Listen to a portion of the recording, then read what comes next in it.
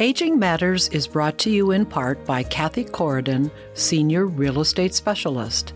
Kathy is a realtor with KW Metro Center in Alexandria and works with seniors in Alexandria, Arlington, and D.C. to make selling their home and moving less stressful and more successful. More information is available at 703-971-7237 or ccatkw@gmail.com.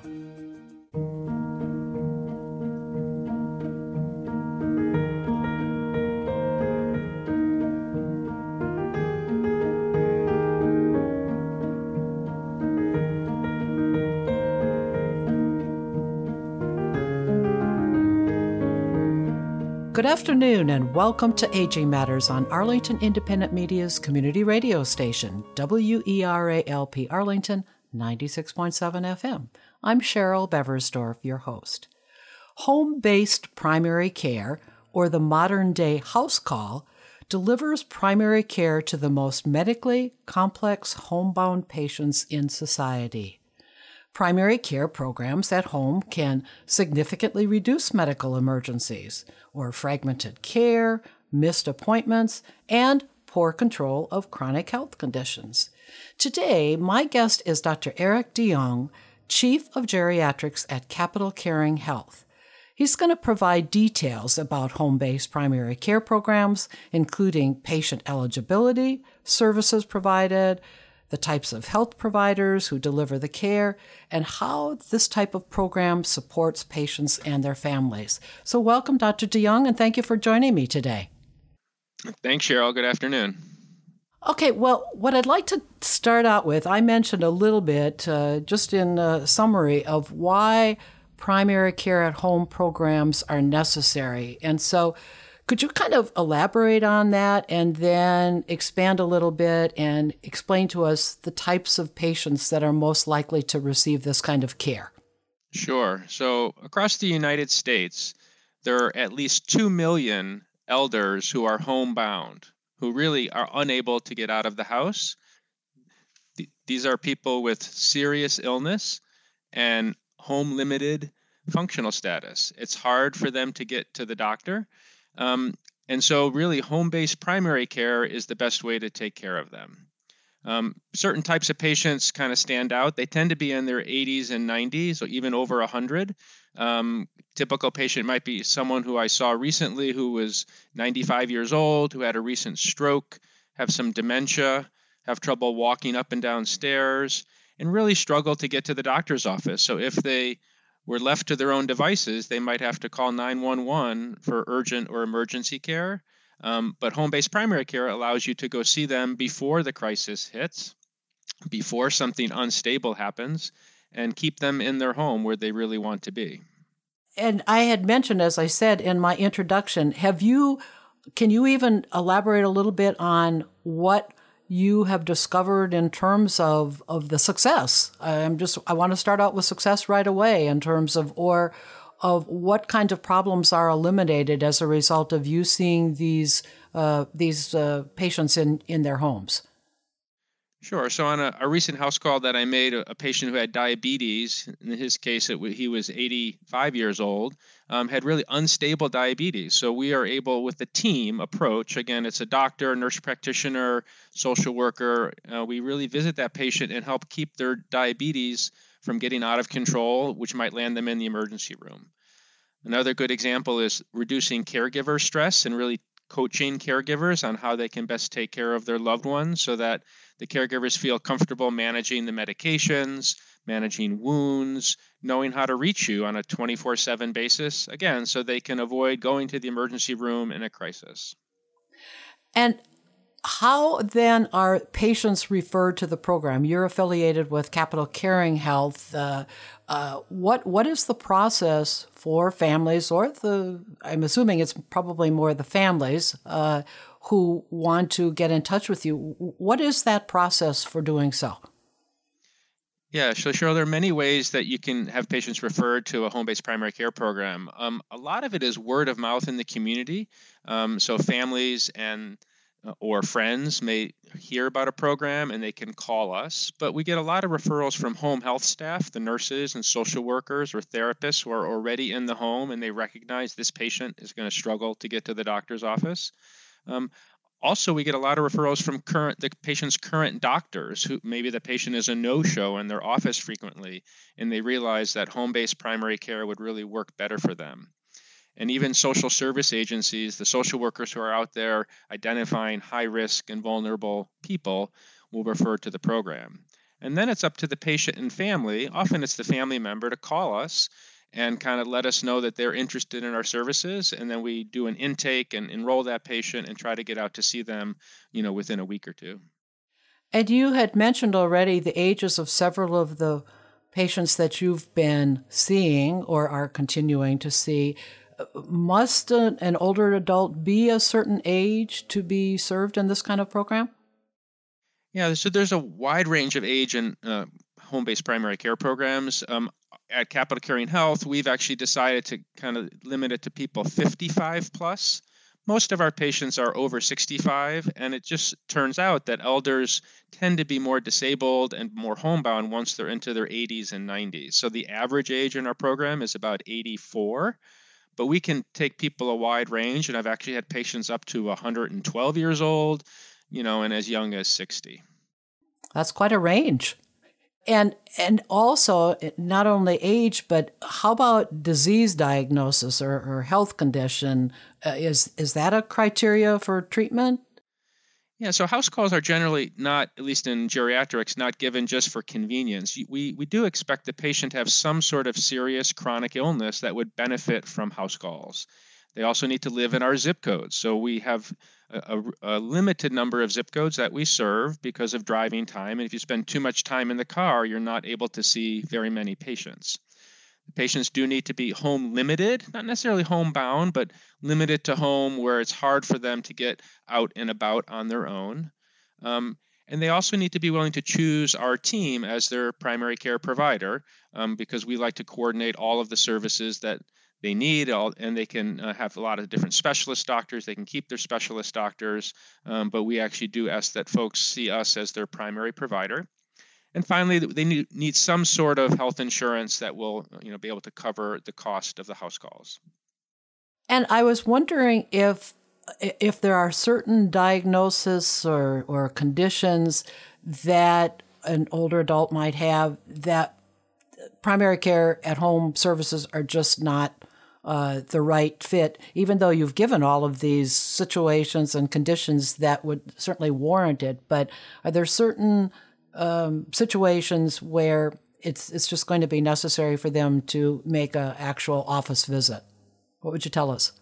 Sure. There's no specific diagnoses. If a person is home limited and they're interested in home-based primary care, we're open to serving them. There are a few situations where we've had to either not offer care or stop, and that, if people are homeless and they don't have a home for us to visit, we're not currently able to do house calls. If there's an unsafe home environment, and that does rarely happen, where there's either a person or some reason in the home that it's not safe for the staff to visit, or if the patient or family actually refuse care. But other than those unusual circumstances, if someone has a serious chronic illness and they're home limited and they live in our zip codes and they want our care, we can serve them. And in the event that one of or more of these situations that you just talked about occurs, do you provide some kind of alternative for care? Do you recommend that what they do? How is that handled? What has been the situation? Sure. So if someone either is not eligible for home-based primary care or for some reason the home is not a safe place, we actually can give them referrals to office-based primary care providers. And there are a number of them, in most people's communities. There also are skilled home health services where on an episodic basis, not necessarily long-term, we can try to send out a nurse, PT or OT or social worker. And again, if the home is reasonably safe, sometimes we'll send those services out on the short term. But for medical services, it often is an office-based primary care provider. So it sounds like, at least in where you are at Capital Caring Health, you have a whole network of providers and organizations that you can reach out to in case it's just not possible for you and your colleagues to serve the patients. Is that correct? That's correct. And another thing that's happened in the pandemic is there's been a whole new growth of televideo where you can do virtual visits. And so sometimes we'll refer folks for home-based palliative care via televideo, and we can ourselves do televideo visits. So if there's some reason a house call doesn't work because it's too far away or there's a safety concern, we can still offer potentially televideo visits. And that helps to keep, at least in the early days of the pandemic, the patient safe, and in many cases, as I said, before the vaccine, even the provider. So sounds like a win-win situation. Let's turn a little bit, because you already talked about the team of providers. Help us understand, who are the primary care at home providers? I guess that would be the first part. And then, are they always the same provider that goes to see the patient, or how does that process work in terms of once you hear and you get a referral and you begin to determine that this is someone that you can see, what happens next? Sure, great question. So across the country, there is a growing movement of home-based primary care teams, but the operative word is teams. These patients and their families have a lot of medical issues, sometimes mental health issues, nursing care issues, social issues. So the way to take good care of this kind of high-risk population is to have a team in place. So the providers on the core team tend to be nurse practitioner or physician assistant, also called PA, a physician who can help supervise and manage the more complex cases with that team, an RN, often an office-based RN who can take phone calls and manage clinical calls from the patients and their families, social work services to be helpful to set up social supports in that patient's home, like a home health aide or counseling about insurance or financial issues, relief of caregiver stress. And then you need some sort of coordinator, someone who can schedule visits and arrange x-rays and arrange blood tests, make sure they see that specialist, make sure they have the equipment they need at home. So a kind of team coordinator. I would say those are the 5 core disciplines for home-based primary care teams. And then we tap into all sorts of other services in the community. There's probably at least 12 other spokes of the wheel, as I often think about it, such as pharmacy, medical equipment, the emergency room, having a partner hospital, home rehabilitation, skilled home nursing, transportation. There's a lot of other services you have to tap into, but the core team is the NP, the doctor, the social worker, the coordinator, and the RN. And that team needs to be available in some way 24 hours a day so that they know that they can reach you or your covering staff whenever they need help. In terms of seeing the providers for each visit, I find that continuity of care and people who really know that patient and family member well is really crucial for kind of making good decisions. So it's the same team and the same group of providers who get to know you over time. But that team has several people, and we will sometimes have certain types of staff visit depending on what the problem is. If it's a really complex or unstable medical problem, that might be more when the doctor goes out.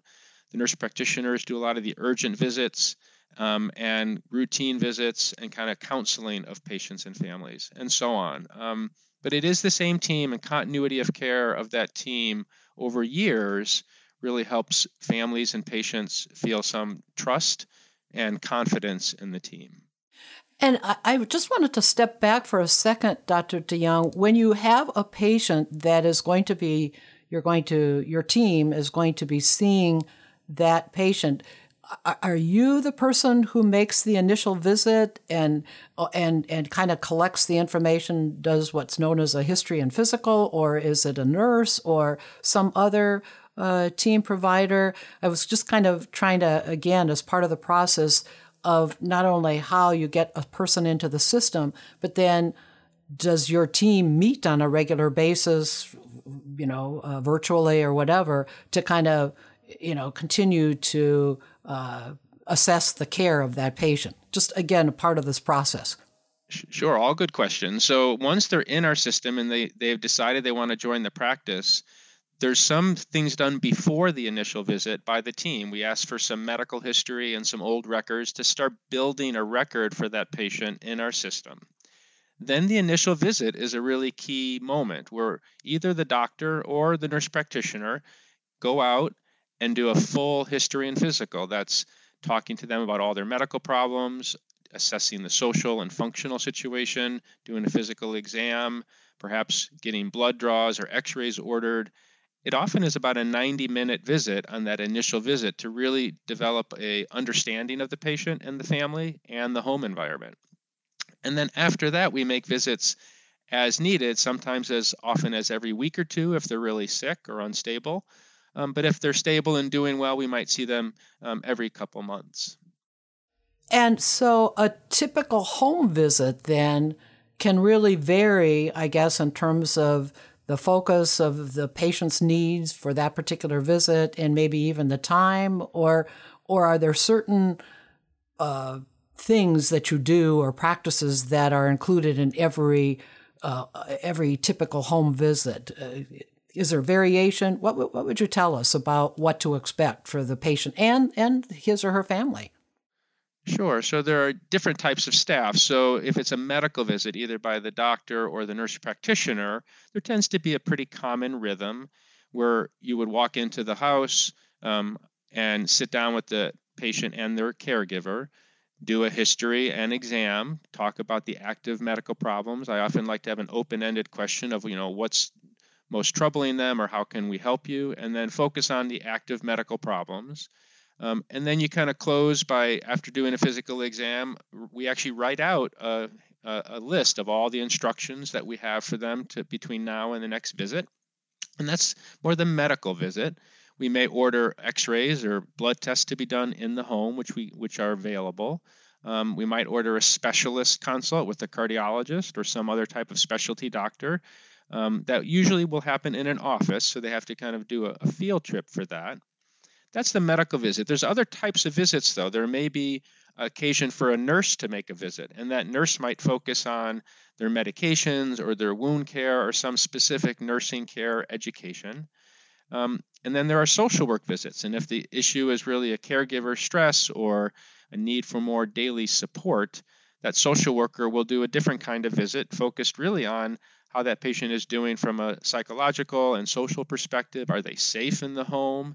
And something a little bit different than the medical visit. So there's different types of staff, but they generally have a similar routine for their discipline. Is the family usually present, a family member or a care partner? Yeah, so the family caregiver, usually the primary person, whether it's the healthcare power of attorney or whoever is doing the daily care, I think is a critical partner because they're there 24 hours a day. And they're I would say I spend at least half my time on my visits with the family caregiver as much as with the patient, making sure they understand the patient's medicines, answering their questions, making sure they're doing okay. They know how to reach us, after hours. The family caregiver is kind of your crucial partner for keeping that patient safe at home, and they have to manage things, 24 hours a day. And I would be remiss if I didn't ask you, over the course of this past year, you certainly described what's happened in these types of visits in different, depending on which of the needs of the patient you're meeting. But when the pandemic hit, and obviously things changed, especially before the vaccine, did the nature of these home visits change, and is it continuing to evolve as people are getting vaccinated? Tell us what you've seen over the past year and what you expect insofar as these home visits. Wow, so these patients are homebound, right? So they have trouble getting to doctors or nurse practitioners without a lot of struggle. So we made a commitment from the beginning of our program, and we actually started January of 2020, and the pandemic hit in March. So after just a couple months, we realized we would have to make decisions about whether we continue to make house calls. And Capital Caring Health made a commitment that we'll continue to make house calls and see people in person if it was needed. but it changed how we did things. We had to make sure our staff had proper personal protective equipment called PPE. And so we had to, before any visit, we had to make sure our staff had gloves, masks, face shields, and we screened that home for anyone who might have COVID or have COVID symptoms. If there was a high-risk situation where the patient was doing okay, we would do televideo visits. So we would make in-person visits with protective equipment. However, that took a lot of extra screening and time, honestly. So we would also offer video visits if we felt the patient was stable enough to do a video visit. I would say in the first 6 months of the pandemic, we probably made about half of our visits via video and probably about half via in person. Now it's back down to, I would say, 3/4 in person, and maybe a quarter of visits are via video. And those are ones that can work with video, and you may not need to drive back and forth if you just have a brief visit you need to do with someone and you don't need a thorough physical exam. And are you, in your visits now, giving the vaccine to your patients and maybe even their caregivers or family members? What's that situation now that the vaccine is available? It's a great point. Actually, for the first 3 months of the vaccine, honestly, homebound elders were kind of a forgotten population. They were not receiving the vaccine for, I would say, the first 2 to 3 months of the vaccine availability. It was being given in clinics or large hospitals or large vaccination sites, and homebound elders, by definition, are not going to be able to get there. So we heard a lot of concern from our patients and families that they were kind of out of the loop of getting vaccines. And we did not have a supply of vaccine at Capital Caring Health either, nor did most house call programs around the country. So I think it was an area of the vaccination rollout that frankly missed kind of some of the homebound populations. But in the last couple of weeks, there is now supplies and a lot more activity both around the country in Virginia, Maryland, and DC, trying to provide homebound elders with vaccines. And in fact, this actual week, we're in discussions with the state of Virginia to get a supply for our program. So we have ourselves not started giving it directly. We're hoping to do that in the next couple weeks. But we have had our social workers and other staff help some of our patients who can get out of the house, even in a wheelchair. We've helped them arrange appointments with some of the community sites. So I would say roughly 30 or 40% of our patients have gotten the vaccine, including those who live in assisted livings, which got a supply of the vaccine. But I think there's still work to be done on the homebound vaccination.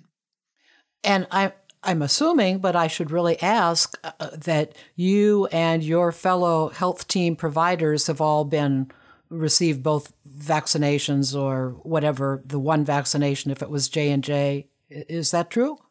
Yeah, that's true. Our Capital Caring Health primary care house call team, all of our staff who make house calls have been double vaccinated. Most of that occurred in January. Mm-hmm. So our staff are feeling more comfortable and safe, and our patients and families can feel reassured that we are all vaccinated. That was really done in large part with the help of the Inova Health System in Northern Virginia, but there are now other ways of getting all of our staff vaccinated. I was going to ask you one more question before we take a break. You've already alluded to this a little bit with respect to like diagnostic procedures, chest x-ray or EKG or EEG, or laboratory work.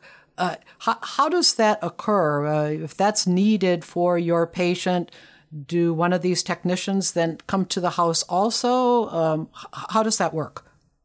Right, so there are some tests that we can do in the home, and our direct, primary care staff sometimes will order or can order X-rays, for example, or ultrasounds like an echo of the heart.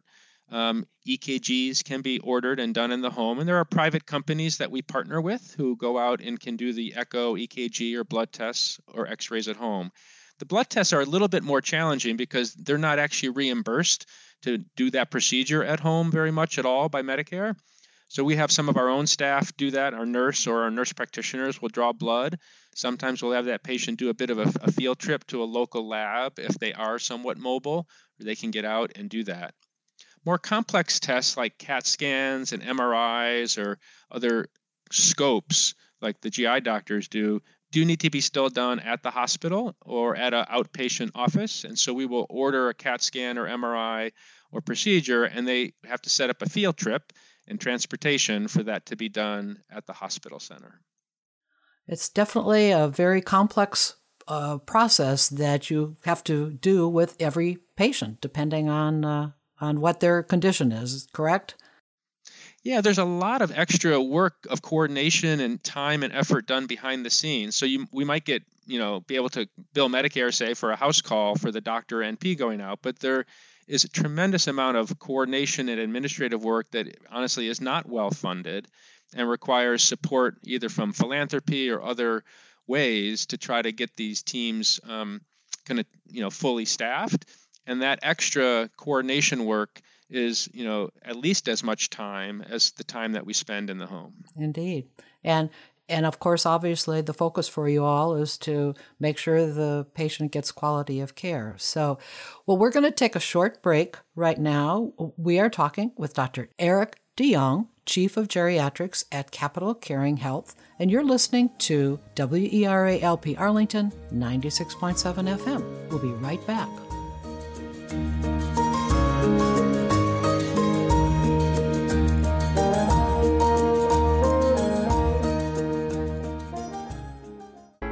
Aging Matters on WERA is brought to you in part by Synergy Home Care. Synergy Home Care provides premier in-home care for you or your loved one throughout Northern Virginia, including personal care, homemaker services, companion and memory care, and transportation. Call 703-558-3435 or visit synergyhomecare.com for more information. Synergy Home Care will find a care solution to meet your needs.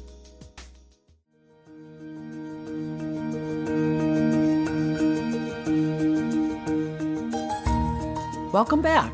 We are talking with Dr. Eric De Jonge, Chief of Geriatrics at Capital Caring Health, and we're learning a lot about primary care at home program at Capital Caring. And so, Dr. De Jonge, before we kind of expand on some of the things you've already mentioned, why don't you share with our listeners a little bit more information as to how folks can get in touch with you, especially if they might have patients who would have the appropriate health condition criteria or disease diagnosis that would make them eligible for the program?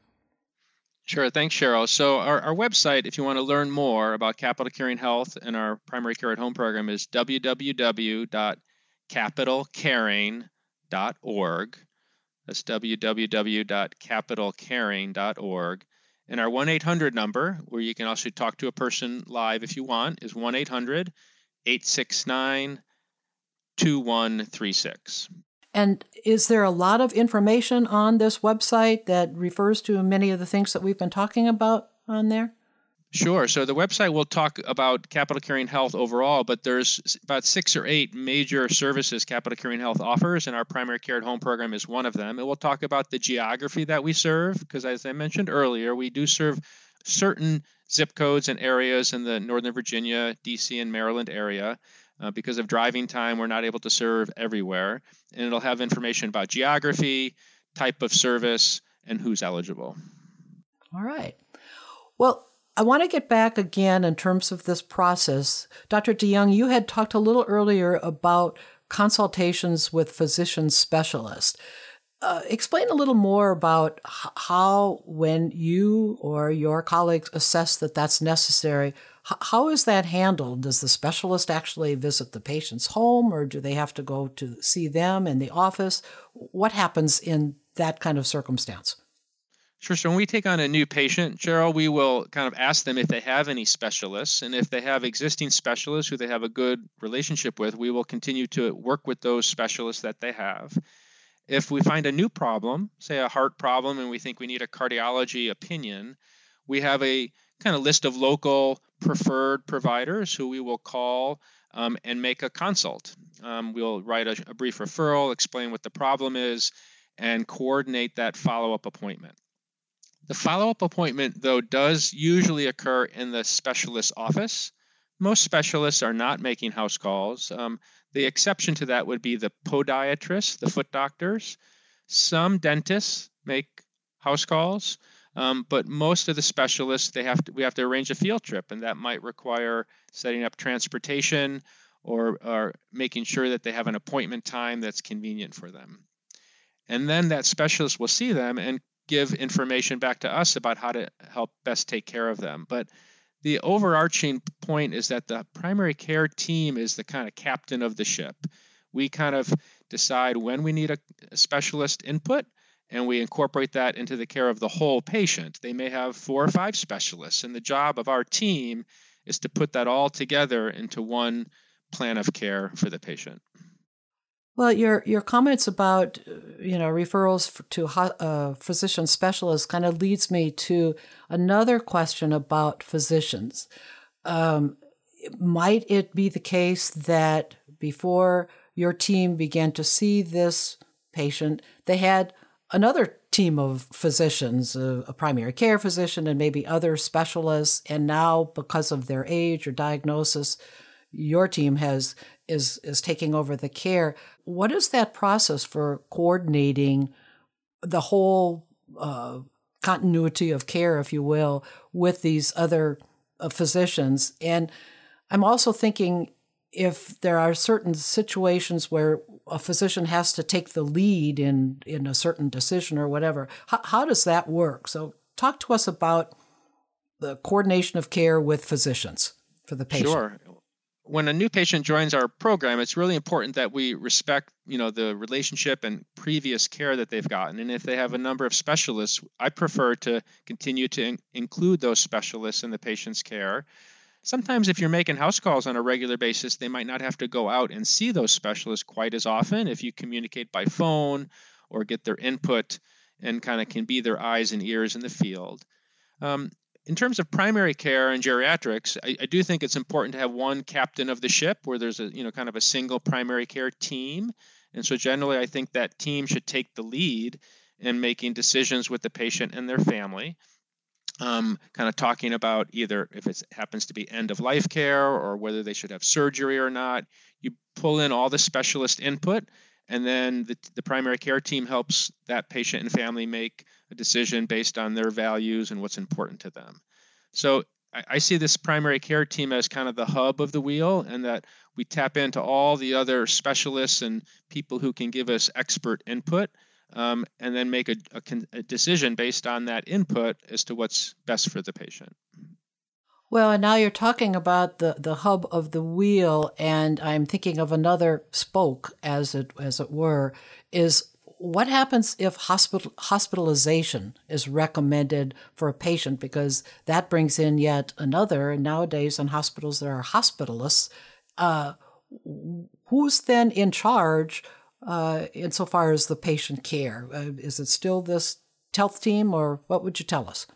Sure. So the primary care team may say the nurse practitioner sees a patient and they're very sick and unstable at home. We will make the recommendation that they should go to the emergency room or the hospital. And sometimes you can do that with a private ambulance that might come in 1 or 2 hours, but sometimes you need 911. Sometimes the family will drive them to the hospital. But I really view it as important that the primary care team is involved in that decision, because the hospital has hazards, and you have to make sure that the benefits of going to the hospital are greater than the risks or hazards of going to the hospital, especially a frail older person who might have dementia and be at risk of delirium or bed sores. So you really only want to use the hospital when absolutely needed. But if it is needed, our primary care at home team should help coordinate that transition to the ER. For example, last week we sent a patient to the ER with pneumonia and a lot of fluid on his lung. We called the emergency room. I spoke with the doctor who was going to receive that patient, so they knew exactly why that patient was coming in, to kind of provide a smooth transition to the emergency room in the hospital. But as you said, most hospitals are using hospitalists once that patient is there. The direct care is provided generally by a hospitalist team, and we keep in touch either by a drop-in visit every few days or by phone, so they know what kind of follow-up care and house call kind of we can make afterwards. So we kind of make sure there's a smooth transition in, and then we receive them and try to visit them within 2 to 3 days after being in the hospital. And then if the patient then is discharged, then do you work with the the hospital discharge planner then to, again, help them transition back home? Yes, so we'll be in touch by phone often in the last couple of days of the hospital stay to discuss what equipment is needed, what skilled home services are needed, when we're going to see them, what medications they're going home on, and we'll try to, again, have a smooth transition home. Usually seeing that patient, again, in person within 2 to 3 days, because that post-discharge time at home is a very high-risk time for them to bounce back to the hospital or have the wrong medications because they're confused about their old meds and their new meds. So we like to get out and see them within 2 or 3 days. Dr. De Jonge, you also mentioned a moment ago about end-of-life care, and I wanted to focus on this issue as well, with so many, or not so many, but it could be a number of different physicians and healthcare providers being involved. Who takes the lead maybe in the whole process of advancce directive instructions, and is if that's needed, or maybe stepping back a moment, does your team get involved in those kinds of issues as well for your patients? Yeah, so advanced directives, or kind of making your wishes clear about end-of-life decisions, is a kind of core part of what Capital Caring Health as an organization works on, both in our primary care, palliative, and hospice services. But in the primary care at home team, I see that as a core duty of that primary team. On my initial visit, I will talk to the patient and their family member about who's their person, who's their power of attorney for medical decisions. And I see that as the most crucial first step. And we will ask that question and document that so that every provider involved in the care knows who the decision maker is. And then I will bring up, especially if they're very sick or I think that they may be in the last few months or year of life, I'll ask them about their wishes, about CPR for cardiac arrest, going on a ventilator if they have lung failure, tube feeding, those kinds of difficult but important decisions, so I can hear their values and their wishes ahead of time. I think that is a core duty of all providers, but I think the captain of the ship, again, the primary care team, can put it all together and hear from the patient and the family in the comfort of their own home what their wishes are. Now, that may change over time. It may be that today they're thinking they would like everything possible done, going to the ICU on machines, but 6 months or 12 months from now, if things change, they may change their mind. And so I see this as an ongoing conversation where you're constantly updating their advanced directives to reflect what their wishes are at that moment. Did you also find, again, in the past year when hospitals were having to deal with the whole issue of the coronavirus and a higher possibility of death, did your team also still have close contact then with the physicians in the hospital in terms of these decisions, or how did that work? Yeah, so we were both working in the hospital. Some of our staff were in the hospitals working with some of the COVID-19 patients, but our primary care at home program, for example, had 5 or 6 patients with COVID-19. We actually took care of many of them at home. I think 1 or 2 of them ended up in the hospital, but we were looking at advanced directives and their goals of care and whether they wanted to be at home and not go to the hospital, or if we could manage them with oxygen and supportive care. And actually, most of them actually survived with home-based medical care. But the one silver lining that COVID-19 may have had is that it did raise awareness, I think, Cheryl, of having to face these decisions about a ventilator, for example. I think the decision to go on a ventilator is probably much more well understood now than it was a year ago for elderly people who may or may not want to go through that level of invasive care. And so people thought hard about whether they wanted to go through that. Some did decide they wanted to go through that, but a lot did not. And that's important that they were aware of that decision. I wanted to hear a little bit more about what your team members' interaction is with the family caregiver or the family caregiver partner and other family members. How much time at a visit do you spend with that person as compared to the patient?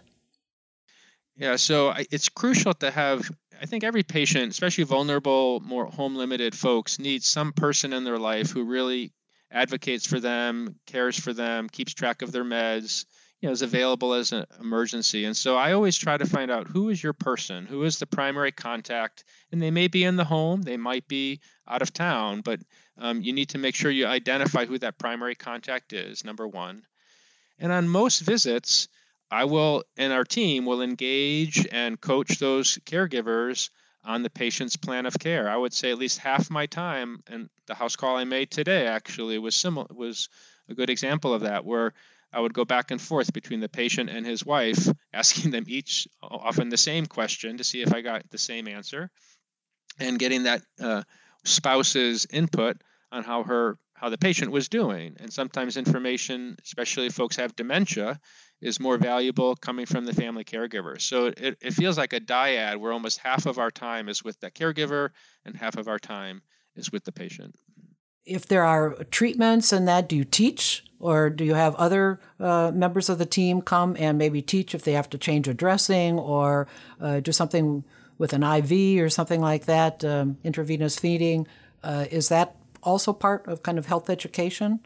Yeah, so our team, the nurse practitioner, sometimes the doctor, but more often it's the nurse or the NP, do a lot of the education of family caregivers, and that can be about their medications. I was on a house call last week where there were 3 family members. The son was managing all the medicine bottles. A daughter-in-law was able to help with wound care. And another person on the phone was coordinating all the home health care and the aides. So you kind of identify which family member is doing what, and then you help teach and train them about that particular skill. Your team expands all the time, right? Mm-hmm. So what is the average length of time that patients remain in the primary care at home program? Right. So this is fascinating in that some patients are extremely sick and unstable when we meet them at the beginning of our house call, time with them, and they might live just a few weeks or a couple months. They might be in hospice along with primary care at home. But some of our patients over the years of my career, I've had for over 10 years where they are home limited or very ill, but with good home-based primary care and team approach and keeping them out of the hospital, they can be stable and do well for many years. The average, when you actually do the math and look at the average length of time in patients in most house call programs around the United States, is in the ballpark of 18 to 24 months.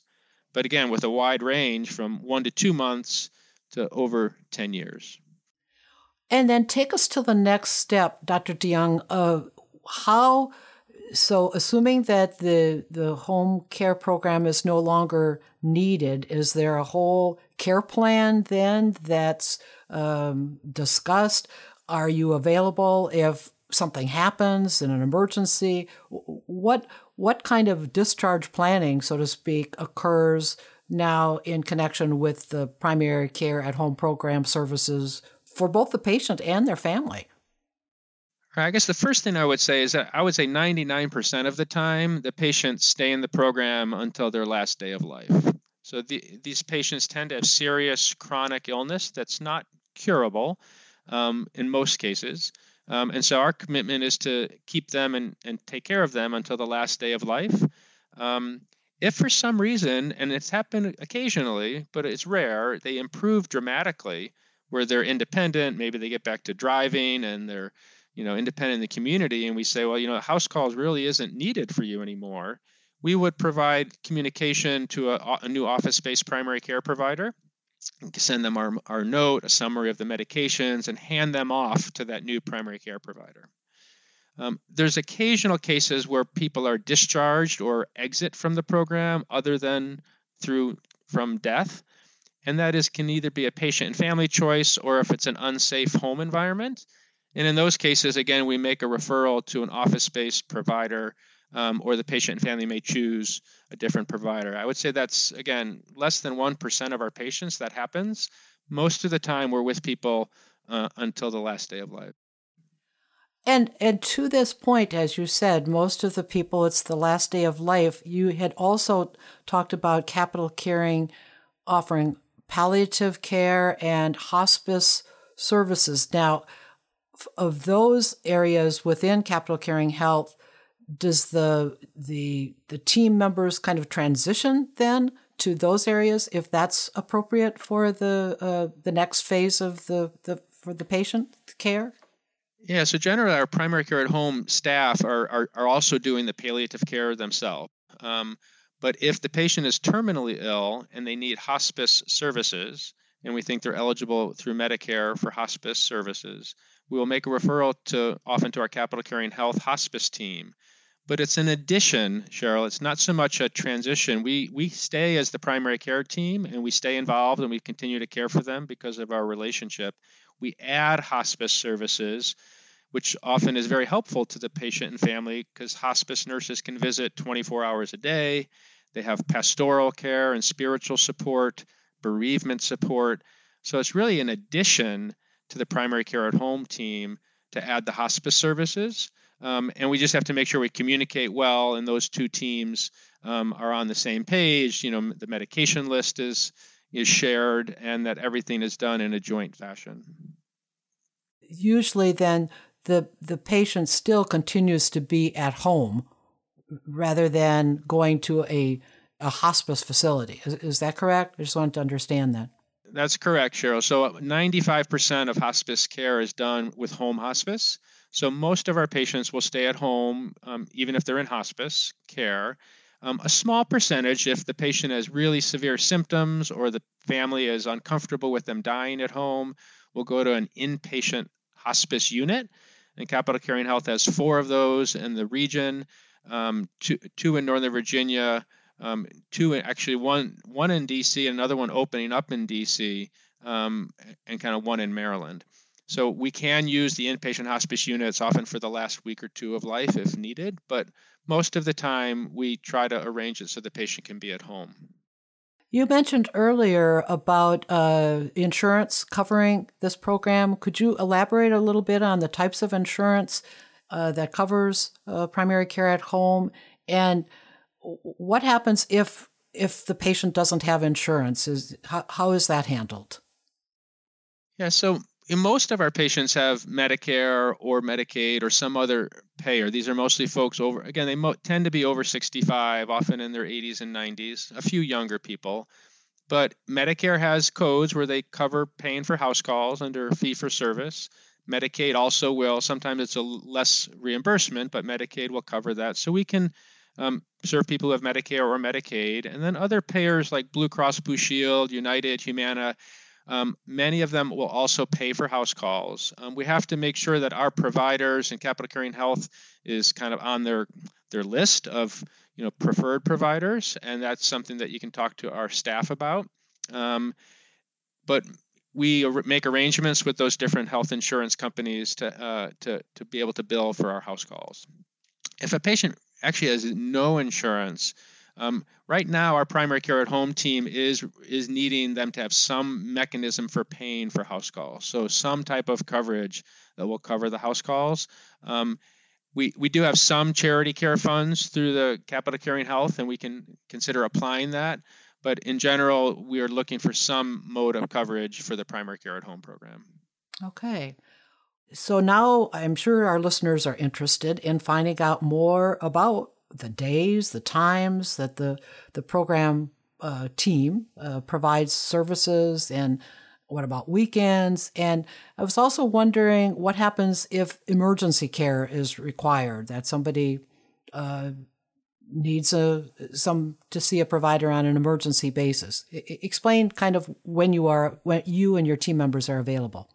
Sure. So there's different kind of levels of care. Monday through Friday, where our offices are open, we make house calls, 9 to 5 generally, Monday through Friday. That's for both routine, but also for urgent or emergency visits. We can get out same day and visit patients. Usually it's the nurse practitioners who are making those urgent or emergent calls during the week. At 5 p.m. and on the weekends, we have a live 24/7 after hours team, staffed by both nurse practitioners and nurses, and they're connected to our electronic health record. They can see what happened during the day. And so our patients and families can call and contact our live 24/7 team for advice and kind of, coaching. For example, should I go to the emergency room or not? Can I have a cough and a fever. We can prescribe antibiotics over the phone and then see them the next day. So we'll usually be able to do urgent visits within 24 hours. Again, Monday through Friday, but have 24/7 live advice line. If a patient is in hospice care as well with us, Capital Caring Health hospice nurses actually can visit 24/7 if needed for a pain or complex problem. So if the patient, that's a great benefit of the Medicare hospice benefit, that they fund that kind of nurse availability 24 hours a day. And you had mentioned already certain zip codes, but can you just kind of describe the geographic areas that the primary care at home program covers in the metropolitan area so people can kind of get a sense of whether they should contact you or not? Sure. So we've had two teams that started last January, and they covered Northwest DC and some areas in Chevy Chase, Montgomery County. There's about 6 zip codes. Then another team in Northern Virginia, kind of the Falls Church, Arlington, McLean area. And those two teams have been in action for about 15 months now. And just in the past month, Capital Caring Health has opened up 3 new teams in Manassas, kind of Winchester, and Alexandria North area. So if you want to know exactly which zip codes those are available, you can check our website or call us. Again, the Capital Caring Health website is www.capitalcaring.org, and the 800 number is 800-869-2136. So right now it's parts of DC and Montgomery County and a good amount of Northern Virginia, and we're hoping as this year goes along that we will open up in more regions. And you said that when people call that phone number, there's a live person that answers the phone? That's correct. 1-800 number. You have to go through a little phone tree, but you can get to a live person who can give you advice about the geography and the exact zip codes that we serve. All right. Well, we're almost out of time. I just wanted to kind of get your feedback about the future. You talked a little bit about the past and what's happened in the pandemic. Do you foresee that primary care at home has continued to change since the start of the pandemic, or do you predict more changes? What would you tell us? Well, I guess the main thing that comes to mind, Cheryl, is that I think the pandemic has revealed kind of some weaknesses in our healthcare system and made it even more clear that delivering care to the patient and the family in the home is probably safer than having them come to a crowded emergency room, crowded clinic waiting area, or the hospital. So I think the need is only going to increase in terms of delivering mobile medical care to people at home. There's actually a whole movement afoot to do hospital level care at home. So you would have a primary care team at home, and then when the people got really sick, you could start doing hospital level care at home. It's been worked on over the last 20 years, actually, out of Johns Hopkins and other institutions, and now is being embraced by Medicare itself, by many other payers and hospital systems to increase and bring that hospital level care to the home and even add that to basic house calls. I think the televideo is here to stay, and being able to do quick televideo visits for urgent questions or monitoring vital signs, I think that's a change that is here to stay. And then the population of growing elders who are more frail and disabled is going to also require more home-based medical care. So I think a variety of forces, the population itself growing older and having a lot more need for home-based medical care, the pandemic making people more reluctant to go into crowded settings and realizing the home is a safe place to do that. And then the innovations and mobile technology and being able to do mobile IV therapy, breathing treatments, oxygen, all sorts of things can be done in the home environment. So I think hospitals may end up shrinking actually in terms of their total beds once the pandemic quiets down as we do more home-based medical care. And it's so nice to have your doctor in your home. I can't think of a better way. I remember that when I was a kid, the doctor coming. So I congratulate you on this important service. So one more time, Dr. De Jonge, what's the best way listeners can learn about primary care at home? So if they want to learn about primary care at home or any of Capital Caring Health's services for folks with advanced illness, it's capitalcaring.org. And then the 800 number is 1-800-869-2136. 2136. And thank you for having me. You're welcome. And I want to thank you, Dr. Eric De Jonge, Chief of Geriatrics at Capital Caring Health, for joining me today. If you would like to learn more about Aging Matters, you can visit our website, www.agingmattersonline.com. And if you check this site out, you'll learn about all Aging Matters radio and the TV show content, as well as finding out that the Aging Matters, including this program, Aging Matters podcasts, are on Apple and Spotify. And you can subscribe to the Aging Matters monthly email newsletter. That way you can get updates every month about new radio shows and TV episodes. Aging Matters is produced in association with Inkmouth Media. You can learn more about that company at inkmouthmedia.com. As always, thank you for listening to Aging Matters. And remember, age is just a number, not a label. I'll be back again with you next week.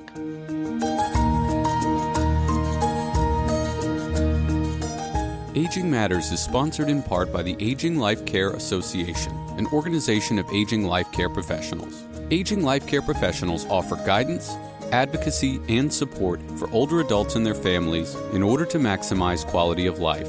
An aging life care professional can be there for your loved one when you can't be. More information about the Aging Life Care Association is available at www.midatlanticalca.org.